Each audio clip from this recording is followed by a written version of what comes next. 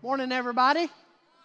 Thank you. I appreciate you joining us this morning, whether you're doing that at one of our campuses or just streaming online. I'm glad you're here, wherever here happens to be for you today. And as you can see, we are in week 4 of Better Together, this church-wide series and study in which we as a church have been exploring what it really means to live in authentic community, to actually live out our faith in and through our connections with each other. And of course, here at Cedar Creek, the primary place where we make those connections are in our home group. And as I shared with you last week, when we talk about living out our faith, what we're talking about is living out God's purposes for our lives. Together, doing the things that God created us to do, and together being who God created us to be. And so we've been looking at these purposes sort of one right after the other. Last week we looked at the purpose of reaching. That God created us to reach out to others with the good news of the gospel of Jesus Christ. And we discovered that we do that better when we do it together. Although we are all called individually to live out that purpose, we do it better together. We saw a great example of that from the Gospels of the 4 friends who were able to get their paralyzed friend to Jesus for forgiveness and healing. A task that none of them could do on their own, but together they were able to reach out. Now today we want to look at a second purpose that we're created for, and that is growth. We were created for spiritual growth. Did you know that? That one of your purposes here on this earth is to develop spiritual maturity. So what is that? What is spiritual growth? What does it look like when someone is spiritually mature? Some of us may say, well, they have a lot of Bible knowledge, right? They know where all the books are. They can look them up quickly. They've memorized a lot of verses. They know all the answers to all the Sunday school questions. That's spiritual growth. Well, some of you would say, well, wait a minute, that's not necessarily spiritual growth because it's not about what you know, it's about what you do. Spiritual growth is about helping others. Right? Sort of the Mother Teresa model of spiritual growth, doing things to help other people. And some of you would say, no, it's not about your Bible knowledge. It's not even about helping others. Spiritual growth, spiritual maturity is about using the spiritual gifts that God has given you. A person who's spiritually strong has a lot of gifts from God, and they use those gifts. You can see God's power and God's presence in their life. Spiritually mature people, when they pray, things happen. They have a direct line with God. Well, here's the thing. While all of those things are a part of spiritual maturity, none of them in and of themselves fully define what spiritual maturity is. So what is it? What is spiritual maturity? Well, I'm glad you asked, because the Bible gives us a clear answer in Romans 8:29. Notice what it says. It said, for God knew His people in advance, and He chose them to become like who? What does it say? Like His Son. Spiritual growth is becoming more like Jesus. Spiritual maturity is developing the character, the attitudes, and the behaviors of Jesus in your life. It's what theologians call sanctification. And that just simply means this lifelong process of becoming more like Jesus. And guess what? That is something you cannot do alone. It is impossible to become more like Jesus all by yourself. Why? Because Jesus is all about love. And love requires other people. It requires other people to express that love to, and it requires other people to help you learn how to love better. See, not only can we grow better together, but we need each other to grow at all. And that's what I want to focus on this morning. 4 ways that we help each other grow spiritually. 4 ways that being connected and involved in a home group will help develop spiritual maturity in you. So let's jump in. Number 1, the first way we help each other grow is by being examples. By being examples to one another. Because in my experience, what I have seen is that spiritual growth is more caught than taught. What do I mean by that? I mean that becoming more like Jesus is not just reading about how Jesus lived on this earth during his time. It's about learning how to live more like Jesus in our time, in our world, and in our lives. And we need examples to help us do that. Really, there are 2 kinds of people in the world. There are those who read instruction manuals, and there are those who just look at the picture on the box when it putting things together, right? How many of you like to read the instruction manual? Come on, where are my engineers, my nerds, my pocket protector people? Yes, we got many of those. How many of you just look at the picture on the box? Yeah, my people, right?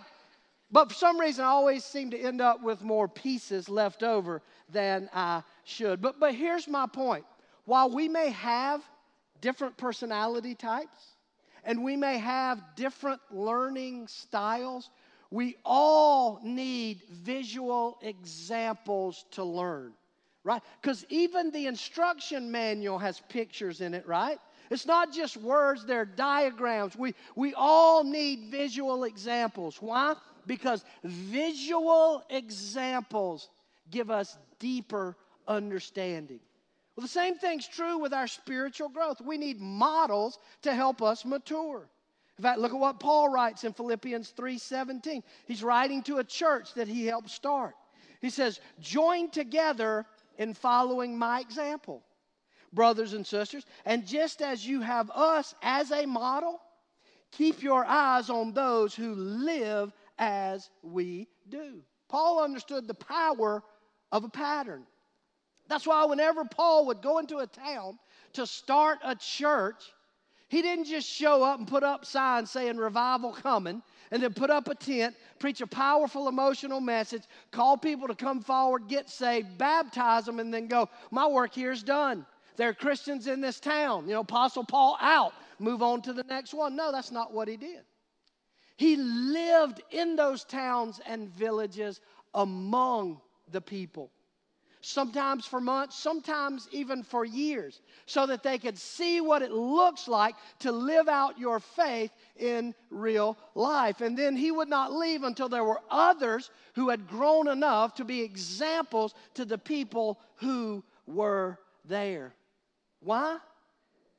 Because examples are always better than explanations. We need people who can show us what it looks like to put these principles into practice. People to show us how to turn our beliefs into behaviors, to flesh out our faith in real life 21st century circumstances. And it's so true today. Our need for models is maybe greater now than it ever has been. This culture that we live in, church, we are desperate for godly role models.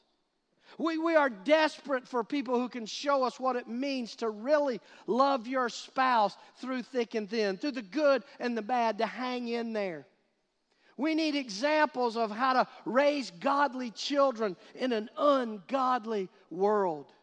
We need examples of someone that can show us what it looks like to run a business from a kingdom perspective, not just a bottom line. We need examples. And the great thing about home group is it gives you an opportunity to connect and do life with people who can be an example to you. Because understand this, no one person can be an example of spiritual maturity to you all the time in every area of life through every season of life. But together, there's maybe somebody that's strong in this area or somebody that's strong in this area. And all together, we can be examples for one another. And I think about that, it just shows me the brilliance of God's design for the church. That God did not design the church to just be a large gathering of like-minded believers. He designed the church to be a family where people could do life together up close and personal and be examples and models for one another. So let me ask you, whose life are you watching? Who's being an example for you? And then my other question is, who's watching your life?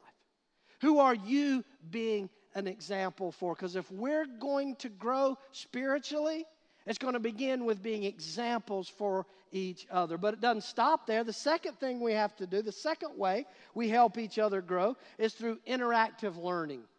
Through interactive learning.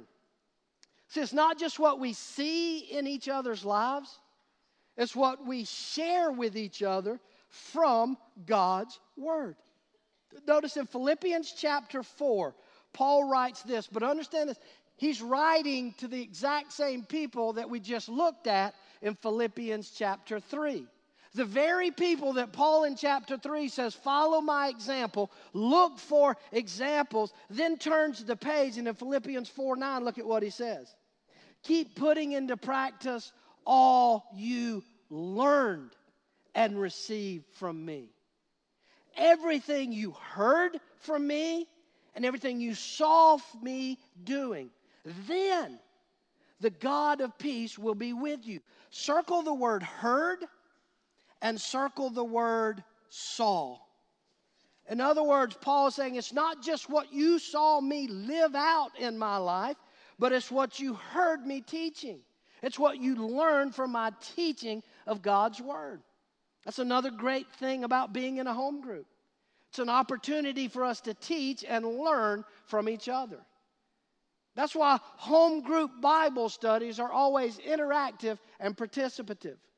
Told you a couple of weeks ago, home group Bible study is not some Bible brainiac standing up in front of the group with a whiteboard, impressing everybody with their biblical knowledge. It's about engaging God's Word together because we all have different perspectives. We all have different experiences. And we can teach each other and learn from each other in God's Word. Because let me tell you this, if you hadn't figured this out, life is too short for you to learn everything you need to learn through your own personal experience. That's why when our kids were younger, I used to tell them, look, you can learn from every experience in life. In fact, you can probably learn more from your mistakes and failures than your successes. You can learn through your mistakes and failures, but I also made sure I told them, you don't have to be the one making the mistakes all the time. You can learn from the mistakes of others. You don't have to go through it yourself to get the wisdom out of it. And the same thing is true about our engagement and learning from each other in God's Word. We can teach each other, but we need to teach each other God's wisdom, not our own wisdom. Look at Colossians 3:16. It says, let the message all about you fill you. It's not what it says, is it? It says, let the message about Christ in all its richness fill your lives. Teach and counsel each other with all the wisdom He gives. See, when we teach and learn from one another, it's not just passing on facts about Jesus. It's about advising and counseling each other with God's Word as the source of wisdom, not our own. We need that. That's why Solomon, who, by the way, wisest man who ever lived, said plans fail for lack of advice, for lack of counseling. But many advisors, many counselors bring success. Counselors in God's Word. Two things are required for us to learn from each other. One, we got to know God's Word. And two, we got to be willing to open up and share it with each other. So let me just ask you this. How much time are you investing in God's Word? I mean, beyond just sitting in here, beyond just home group, how much time are you individually digging into God's Word to understand these principles for yourself? And then secondly, how open are you to sharing what God is teaching you with the people God's brought into your life? Are you sitting on that wisdom, just sitting in group, like a knot on a log in the corner and just holding it to yourself and unwilling to share what God is teaching you? We help each other grow by learning from each other. And then number 3, by providing encouragement. We help each other grow by encouraging one another. Study after study have shown a direct correlation between encouragement and success. People perform better when they are encouraged. That's why people are more successful at losing weight and getting into shape when they have a training buddy, a partner, or even a professional training. It's not just because they give you better information. It's because they show up and get you to keep doing it even when you feel like quitting. That's why children perform better in school when there is a caring adult who encourages them with their schoolwork at home. That's why sports teams win more games at home than they do on the road, because they have the encouragement of their fans. Encouragement is an incredibly powerful tool, not just for success in life, but for our spiritual growth. In fact, look at what else Paul writes, 1 Thessalonians 5:11. He says, therefore, encourage one another and build each other up, just as in fact you are doing. Paul doesn't say encourage yourself. And so you guys get out there and build yourselves up. He says do it for each other. Why? Because you cannot encourage yourself, at least not long term. I mean, you can pat yourself on the back and you can do daily affirmations looking in the mirror and telling yourself that you're okay. You can do that for a while, but over the long haul, isolation always leads to discouragement. And healthy connections with others always leads to encouragement. You know, it's really interesting, the context of 1 Thessalonians 5. This verse we just read. Because if you back up a chapter to chapter 4, you see Paul is talking to this church about growing spiritually. He's talking through all of chapter 4 about exactly what we're talking about, how to live out your faith. And then in chapter 5, he does like a 180, like a whiplash. All of a sudden, he starts talking about eternity. He starts talking about the resurrection and our hope in eternity, our hope in Jesus' return. And then when he gets to the end of chapter 5, he says, encourage one another. What's Paul saying? He's saying encouragement is about helping each other keep our eyes on the future. Help each other keep looking up. Encouragement is not getting together as a home group, sitting in a circle and saying, I'm okay, you're okay. Encouragement is helping each other look up when we're not okay. And our lives and our circumstances are not okay. Look, the best way we help each other grow spiritually is not to keep hammering each other over the head about our mistakes and failures. It's about helping us get our eyes off of ourselves and our circumstances and focus on Jesus. That's what we need each other to encourage us to do. How do you do this? I think probably the best example of encouragement anywhere takes place in an encounter that Jesus has with a crippled woman in Luke chapter 13. I hope you'll spend some time this week reading this encounter from Luke's gospel. Basically, it's the Sabbath. Jesus is in a synagogue preaching a Sabbath message to a packed out crowd. In the middle of his sermon, he just stops preaching and he calls a woman who's sitting in the back of the crowd to come forward. And she's bent over double, the Bible says. She's crippled by some sort of disease. I don't know, osteoporosis or something. But this lady has spent a long period of time unable to look up. Imagine that life. She spent most of her life having to look down all the time. Jesus calls her down to the front. When she gets there, he places his hands on her and he heals her and she stands up straight. It's an amazing story. But the religious Pharisees in the synagogue that day lose their mind. They're like, this is the Sabbath and you're not supposed to work on the Sabbath. And Jesus, since you're a healer, healing this woman on the Sabbath means you're breaking the rules of the Sabbath. And Jesus is like, are you kidding me? Really? You guys will make an exception to your Sabbath rules to untie your own donkey or to get your ox out of the ditch, but you won't make an exception for this daughter of Abraham, to be freed from the bondage that has tied her for years. It's an amazing story. But if you walk through it, you'll see there's 4 things Jesus did to encourage her that we can do to encourage each other. You might want to write these down. One of the ways we encourage each other is just by noticing each other. Just notice, right? Jesus noticed this woman, which was not easy to do, right? In that culture, women didn't get the front good seats. They had to sit in the back or the corner. She wasn't easy for Jesus to see. And she's been over double, right? It's not like she's back there going, help me. She was easy to miss.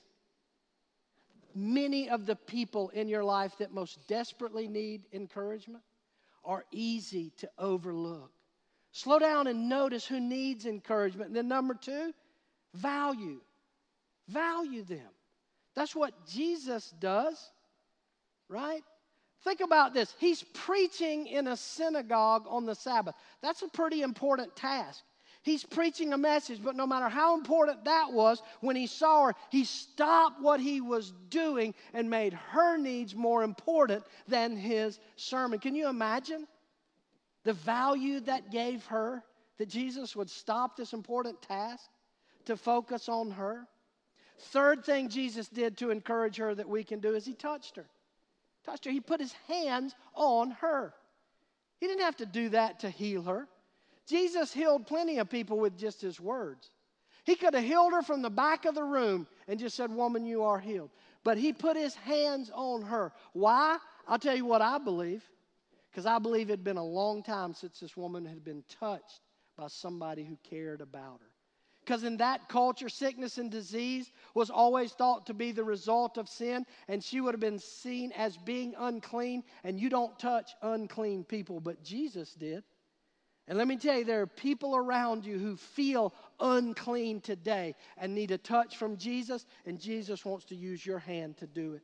That's why in all of our campuses, we take time at every service for us to greet and welcome and with a handshake, a hug. That's why we do that holy commotion, so that we can get our hands lovingly and appropriately on each other. Why? Because many of us come in here on Sunday and all that we've experienced that week is being poked and prodded by the people around us, and we are desperate to feel a loving touch. That encourages people when you put your hands on them. And then 4th thing you got to do is use your words. You encourage through your words.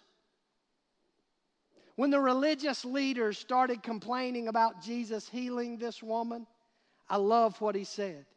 He called her a daughter of Abraham. He didn't say this woman. He didn't say this old woman. He didn't say this crippled woman. He called her a daughter of Abraham. And that is the greatest name you could call a first century Jewish woman. Those words had to sound like music to her ears. Your words matter, and they will either tear people down or they will build people up. If we're going to help each other grow, we need to build each other up. Look, if you've been coming to Cedar Creek for any length of time, I hope one message you hear clearly week in and week out is that you matter, that you are valuable, that you are loved. But if that message has been encouraging to you, don't you think there might be some people around you who would be encouraged by that message? Somebody that you work with, somebody that you live with, somebody in your family, your neighborhood. Who is that? Who needs some encouragement? Who needs to be noticed, to be valued, to be touched, and to have kind words spoken? You want to see spiritual growth in the people you care about? You want to see spiritual growth in your family, your kids, your spouse, people you work with, people you're in home group with? You want to see them grow? Then learn how to encourage them. Now look, that doesn't mean that we ignore destructive behaviors. That doesn't mean we stand on the sidelines and cheer for people as they run their lives off a cliff. No, that's not encouragement. That's dangerous.